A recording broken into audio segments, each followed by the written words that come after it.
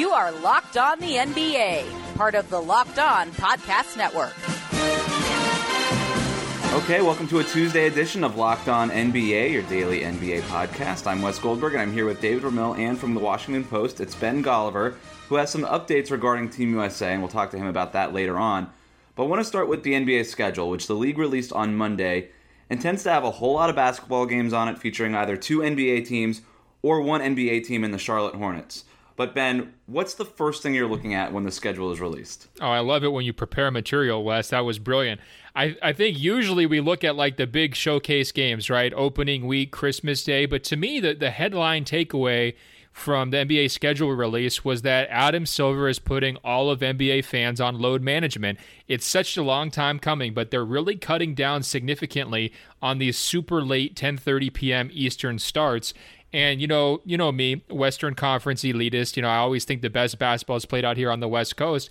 I think it finally became this problem for the NBA where they're looking at it and saying LeBron James, Steph Curry, Anthony Davis, Paul George, Kawhi Leonard, they're all in the Pacific time zone. For a bunch of the fans back east who are trying to watch those guys, whether it's on a TNT game or an ESPN game in the second half of those doubleheaders, it's just too late for people to stay up. If you look at last year's TV ratings, they were basically flat on ESPN and ABC. They were down pretty significantly on TNT. So I think this shift towards cutting down on those super late games and making sure that East Coast fans are able to see as much of the LeBron James and Steph Currys of the world as they're able to. It's really interesting philosophically from the NBA, and I think it's a smart move. And now we can only hope that this is one step in the direction of taking the top 16 teams in the playoffs, regardless of conference. If we're going to start shifting towards the West, maybe we'll see more wholesale changes down the road, right? Well, Ben, how much do you think that is because all of these stars have gone West? I mean, Kawhi Leonard went from the East to the West. That's the big one, but it seems like all of them are now gathering in the Western Conference. How much of that has to do with moving these times back? Oh, I think it's a big part of it. I also think, not just that, but also the TV ratings. Look, if it wasn't showing through in the ratings, they wouldn't be motivated to make a switch. I remember going back to last summer, people were wondering, well, what are all these people who've watched LeBron play for the last 15 years in the Eastern Conference at a certain time slot? I mean, you can kind of pencil in your routine, right? Wednesday, afternoon game, that's a LeBron game. Thursday, that's TNT. Friday, that's ESPN. And it really shook up everybody's routine, and I think that they saw that kind of coming through in the ratings, and that's why they're motivated to make the move. Personally, I like it. You guys have spent maybe more time on the East Coast than I have. David, what do you think? I mean, does this make your life better? Are you happy that Adam Silver is kind of putting you on load management so you don't have to stay up until 2 a.m. some nights to catch these late games? Absolutely. I mean, with a 9-month-old right now, well, actually, he'll be about a year old when the season starts coming around. It's a lot easier for me to catch some of the star attractions across the league. So I really do prefer this kind of load management, as you put it. I think it's a great opportunity to see some. I mean, I know there were times where I wanted to see a nice matchup, maybe one involving the Warriors or even involving the Lakers before LeBron shut down. But at the same time, you don't really you can't make the time as much as you'd like to. Even for me, who does this professionally and likes to watch as much basketball as possible, I'd wind up watching the games the following day or something like that. It kind of takes you out of it. I think it's more about the interactive experience. You're tweeting about it, you're talking about it, you're seeing these highlights as they're happening. So I think it's a great move for the NBA. I'm glad that we're focusing on this and not just, look what's playing on Christmas, and look who this is when Paul George goes back to Oklahoma City, Russell Westbrook, and all this stuff. And I know that that's a big part of the takeaways, and that certain people are going to look at the schedule and do that. And look, I had to write about that for Forbes this afternoon, so I am guilty of doing it. But for me, I do think that the schedule it's a good way to generate some content. There are some things that I look for when I'm looking at it, and mostly it's just what the first couple of weeks look like, especially from a national TV perspective. Who is the league showcasing? And I think in this instance, it was pretty obvious what was going to happen, but between the LA teams, between Houston, Philadelphia, Boston, and everything like that. But can I jump in real quick and tell you the guy who surprised me on the showcase angle? I mean, they are milking Zion Williamson for That's exactly where I was going. Yep. Everything he's worth. If there's a holiday, name it, Zion's on it. He's going to play opening night, ring night. He's going to play Halloween. He's going to play the day before Thanksgiving. He's playing Christmas Day. He's playing MLK Jr. Day.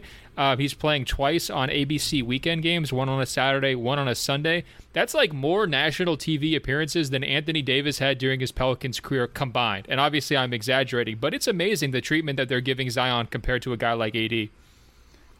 Isn't that a little unfair? I mean, as far as those expectations are concerned, because I mean, a lot of us expect the Pelicans to be a fun and interesting team to watch, but maybe not particularly good, especially not right away. So you're going to see a less than stellar product, especially during those opening months of the season. I hear you on that. It's also interesting. Compare him to Luka, right? I mean, Luka was in the same kind of position, super hyped. Everybody wanted to watch him. I mean, I knew I was making all of his games sort of appointment television last year.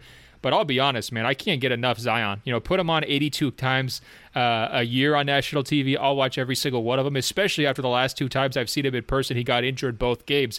I need more in my life. And I guess, the NBA has got really smart people looking at this, right? I mean, they're not just putting Zion and the Pelicans in there, taking a shot. Oh, maybe it's going to pay off. They clearly saw the impact that he had at Duke, the kind of buzz and social media, followings that he's been able to generate. And I think they're hoping to kind of, hop on the Zion train.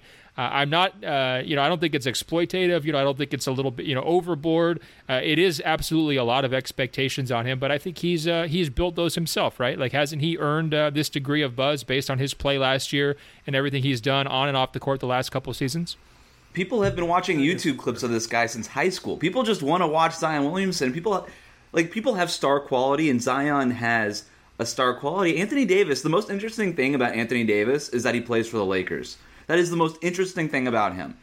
Zion Williamson is a good interview. He is a phenomenal talent, and he's a lot of fun to watch. I mean, we were there in Vegas. People were, cramming that arena like it was the NBA Finals, and they got to watch, 6 or 7 minutes of Zion Williamson, and then there was an earthquake and all hell broke loose. But I mean, the buzz was incredible, and it was very real.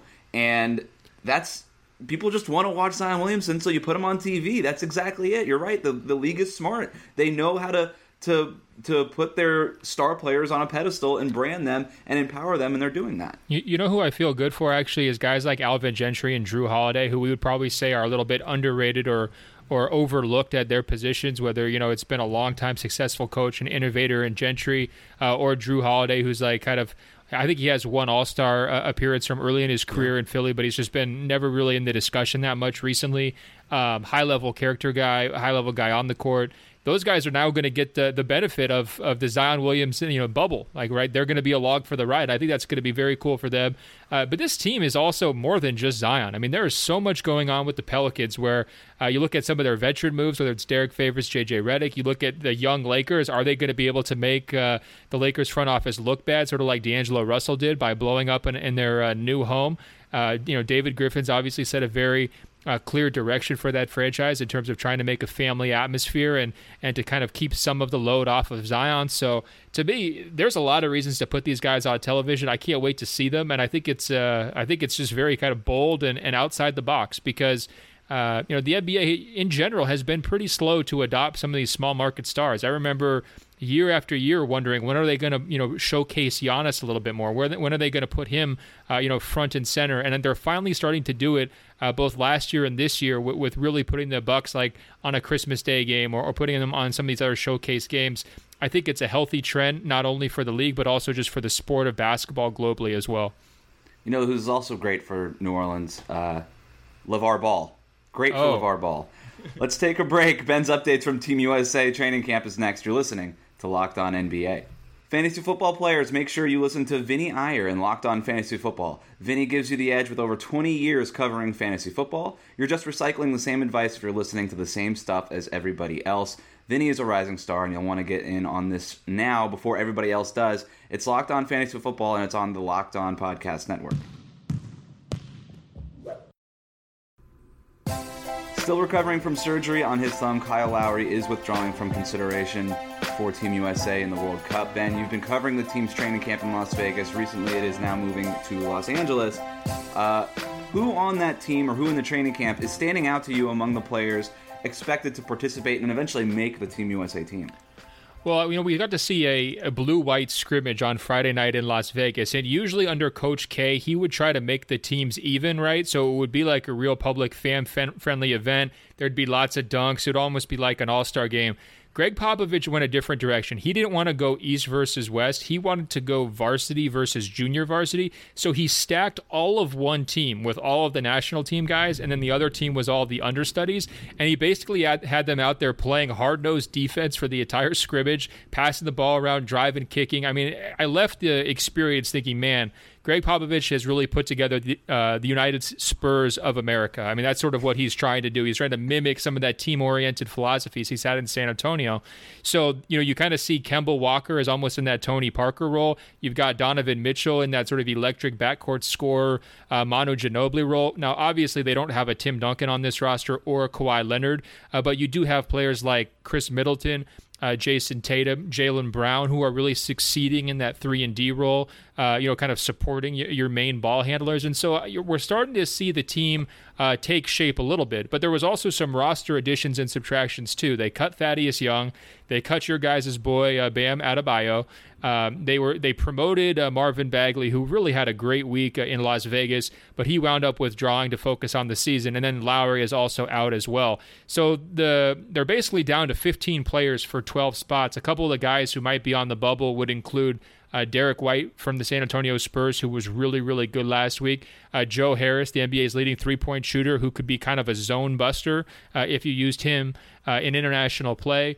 Another guy on the bubble might be Marcus Smart. He had a calf injury last week, so he didn't get to play very much. And then there's also, a choice maybe at that 4 or 5 spot between guys like Kyle Kuzma, who's maybe a little bit more offensive oriented, kind of a bench scorer, and then maybe the opportunity to bring an extra center like Mason Plumlee, who's probably another guy who's right there on the bubble as well. So Popovich has a couple of roster decisions left to make, but he really only has to cut 3 players at this point, so his life isn't as difficult as it could have been before some of these withdrawals. I'm glad you brought up Popovich and the impact he's having on this camp as opposed to, what it was like under Krzyzewski. And I'm wondering, what do you see from Popovich as far as these players, defecting or withdrawing from consideration? And I mean, obviously he's not going to voice any kind of overt concerns or anything like that, but is he a little surprised at the number of players that have withdrawn from consideration? Does he seem upbeat and positive about USA's chances, or does he not express anything at all as is his wont? No, it's really interesting. I mean, Popovich is setting a whole different tone. I mean, right off the bat, they opened camp in Las Vegas, and it's like a day or two after those mass shootings, right? And both Popovich and Kerr were like pretty open and honest, talking about politics and taking some shots at congressmen and everything else. And I'm standing there listening to it and being like, well, same old Pop. It doesn't matter if he's in San Antonio or coaching USA basketball. He's going to speak his mind. And something like that would have just been unthinkable during the buttoned-up Coach K era. So I think you have, you've got Popovich's personality is definitely leaving a big imprint. Now, in terms of his philosophies, I'm not sure he's super worried about the defections. I think that they knew it was coming because they changed the World Cup. It was supposed to be last year in 2018. They just changed the cycle of it so that it wouldn't conflict with the FIFA World Cup, the Soccer World Cup, and they put it 1 year before the Olympics. And I think at that point, Popovich and Jerry Colangelo realized lots of guys would be choosing whether to play this summer or next summer and not do both in back-to-back years. And so what we're seeing is Popovich really adapt his philosophies, right? Rather than worrying about the stars who aren't there, he's trying to make the system the star, just like he does in San Antonio. And that's why you're seeing lots of, three-point shooting. That's why you're seeing lots of drive and kick stuff. He doesn't want isolation play. He's telling these guys to keep the ball moving. And then defensively, he wants everybody, playing on a string and really locked in. I'm telling you guys, it was a weird phenomenon to watch this public scrimmage where usually these guys are just throwing half-court alley-oops and, doing 360 dunks. I mean, even during the layup line, they were going through it in almost like military-like fashion. I mean, very few, jokes or anything like that. It was just an all-business approach from the players, and they got on the court, and they were D'ing up hard for 40 minutes. It was really something to see. So I think that his messages are getting through, and he's going to try to win this upcoming World Cup based on his depth of talent. He's going to be the only coach who has 12 NBA quality players on his roster. I think he wants to win with defense, and then I think he wants to win with unselfish offense. I mean, those are going to be his core principles, and it is a little bit different of an approach than they had when they had the luxury of LeBron James and Kevin Durant and Steph Curry, carrying these guys to gold medals in the past. But if we remember that last FIBA World Cup, there were concerns even when it was star-studded. There were concerns that that team didn't play like a team, that they didn't have that teamwork, that that defense on a string with the ball movement and things like that. And there are a lot of good international squads out there, and there were some concerns whether or not they could beat those teams who were playing better as a team. And fast forward to this summer, and there is an initial freak out over the Stars not wanting to participate with the B-level players, the B-level stars, so to speak, of withdrawing and all of these things. And yet Greg Popovich does what you're saying here. He puts a real basketball team on the floor with a real basketball program, and it does sort of feel like, okay, under Coach K, it was sort of this one-and-done type of philosophy, and under Greg Popovich, it is an NBA organization. There is there are principles and plans and things in place, and like you said, it's still a bunch of NBA caliber players, good NBA players who are going to be playing in a system. It does sound like you're a little upbeat, that you're optimistic, even though that the initial reaction was a little bit of a freak out, well, look, at least from the national media, but you're optimistic. Yeah, no, the freak out is warranted to a certain degree. I mean, you look, and this will be the first major international tournament since before Dream Team 1 where the United States doesn't have the best player. I mean, guys like Giannis and Nikola Jokic are significantly better individual players than anyone that USA Basketball is going to have on its roster, right? So they're absolutely going to be tested in this upcoming tournament, and there's really no question about it. I think if there's a concern from USA's coaching staff, it's going to be the fact that you can basically play whatever zone defense you want. You can pack the paint and camp in the key, and I think Popovich is concerned that other teams are going to try to negate USA's athleticism by just turning them into a jump shooting team, basically. And so he wants to make sure that he's got a lot of spread options on the court. They actually use Chris Middleton as the starting power forward during the scrimmage, which gives you an idea of what kind of smaller ball lineups they might be trying to play.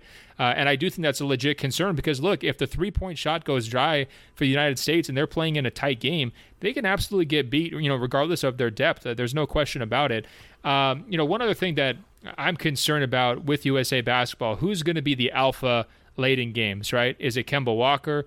Is it Donovan Mitchell? I mean, those are the most likely candidates, but both those guys haven't had a ton of success, especially in postseason moments where you can really point back and say these guys have been absolute killers, right? There's not a lot of Damian Lillard highlights in their reels or, Steph Curry moments or even just LeBron James, Dwayne Wade type reps where they've been in these, spots year after year after year. So there's going to need to be some learning on the fly from their biggest names in big moments during this tournament. The last time they went to the World Cup in 2014, USA went, I think, 9-0, and they won by an average of 33 points per game. That will not happen this time. There's going to be multiple times where they're really tested, and we'll see if they survive. If I had to bet, I would still make them the gold medal favorite, pretty clearly, but it will be close. So you bring up a good point about who the alpha player on this roster is, but I'm going to kind of flip it a little bit. Who's the unheralded player who has stood out, or who do you think has the best opportunity of making an impact? I can't help but remember Kenneth Faried being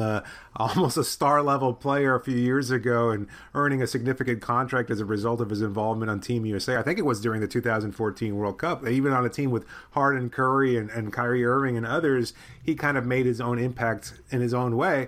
Obviously, that didn't translate to his NBA career, but at the same time, is there a player on this roster that you think can stand out as one of the kind of role players there who can make a significant impact? Yeah, that might have been the highlight of his entire career, right? I mean, let's, if we're being honest, that was a great moment for him, and he was really big, gave them lots of good minutes. I'll give you two names. First of all, I think one of the breakout guys is going to be De'Aaron Fox. He was just getting rave reviews in all of the scrimmages. He's very difficult to guard, especially when they keep the floor spread around him. He's just so good one-on-one, getting past his guy. His handle is great. His shot was looking good. He's got the charisma factor too, which I think is going to really translate on this kind of a stage, and I think he's going to have a nice tournament. The other unheralded guy that I would point to, though, would actually be PJ Tucker, and he's the oldest guy in camp. Obviously a defensive specialist, a winning plays, quote-unquote, type of specialist, but they were using him as both a power forward and a center at various points, and I'm not sure if he's going to play tons of minutes, but I think he's going to give them a lot of quality minutes, and I think there's a lot of trust from both Greg Popovich and Steve Kerr in PJ Tucker because they know they faced that guy in the playoffs before. They know what he's capable of doing, and just watching him in scrimmages, again, it's just like He's stepping in, blowing up screens. He's calling out defensive assignments. He's always in the right place. He's, very smoothly transitioning and switching on defense. I mean, he's just a really, really intelligent player. And look, there's a lot of young guys on this team, right? I mean, guys like Kyle Kuzma, Jason Tatum. I mean, that type of player is apt to make mistakes on the defensive end, especially as they're learning Popovich's system. And somebody like PJ Tucker can step in and really be just sort of a leveling factor, the type of guy who can keep everybody on the same page and cover up for mistakes and really keep your defense solid. Team USA will lean into PJ Tucker's veteran experience, with Kyle Lowry also withdrawing. That just puts more on De'Aaron Fox's plate, and he could take advantage of that. Let's take a break here. Coming up next, why the NCAA is backing off of its rule that agents need to have a college degree. You're listening to Locked On NBA. The new Locked On NFL show is on fire. Last week is one of the most listened to NFL shows, and with expert analysis from former NFL scout Matt Williamson and host Brian Peacock, Locked On NFL is your daily podcast on all things NFL. Subscribe to Locked On NFL wherever you get podcasts.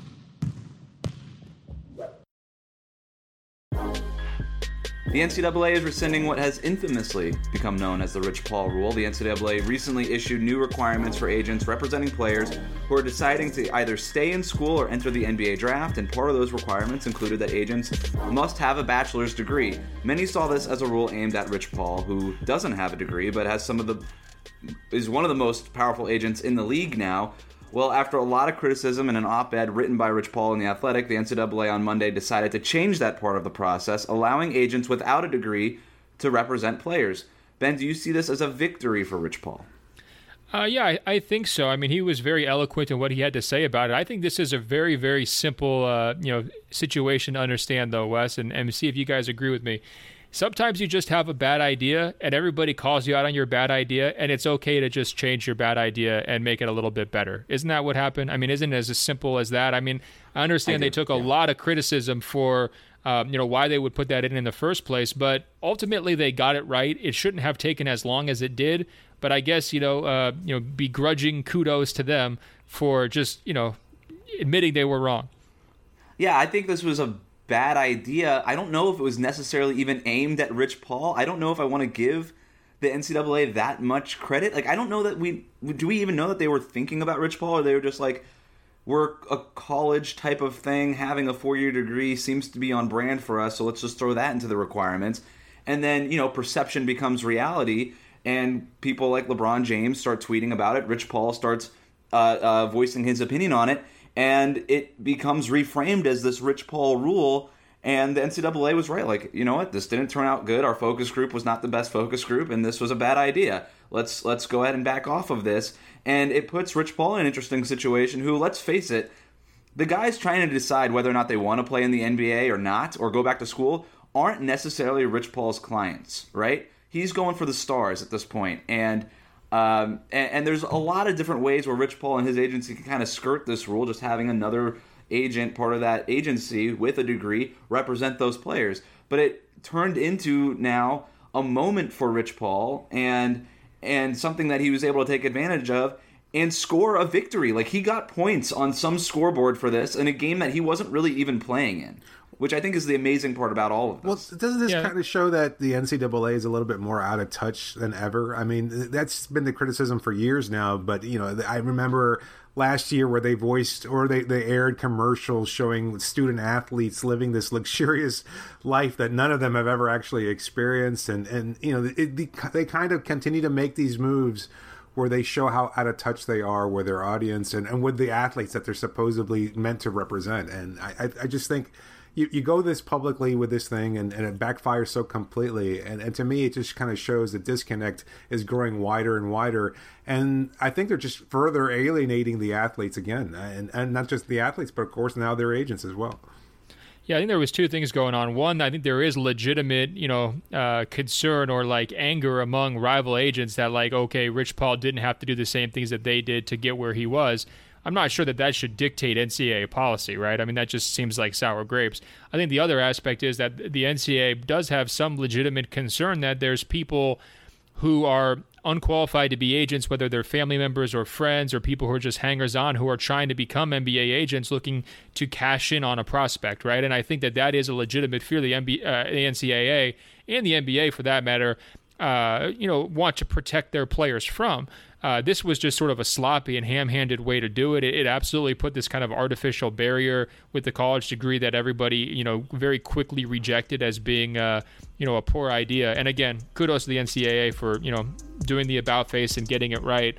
And hopefully this does lead to a situation where, the players can get the best possible representation. But look, there's been questions about the kinds of agents who are representing players going back almost as long as there's been an NBA. So this is not a problem that's kind of going anywhere, and I don't think that this rule, even if they had stuck with it, would have changed very much. That's it for today. Remember, listen to and subscribe to new and archived episodes of Locked On NBA on Himalaya, as well as on Apple Podcasts, Spotify, and Google Podcasts. If you're on iTunes, please leave us a review, and thanks for listening.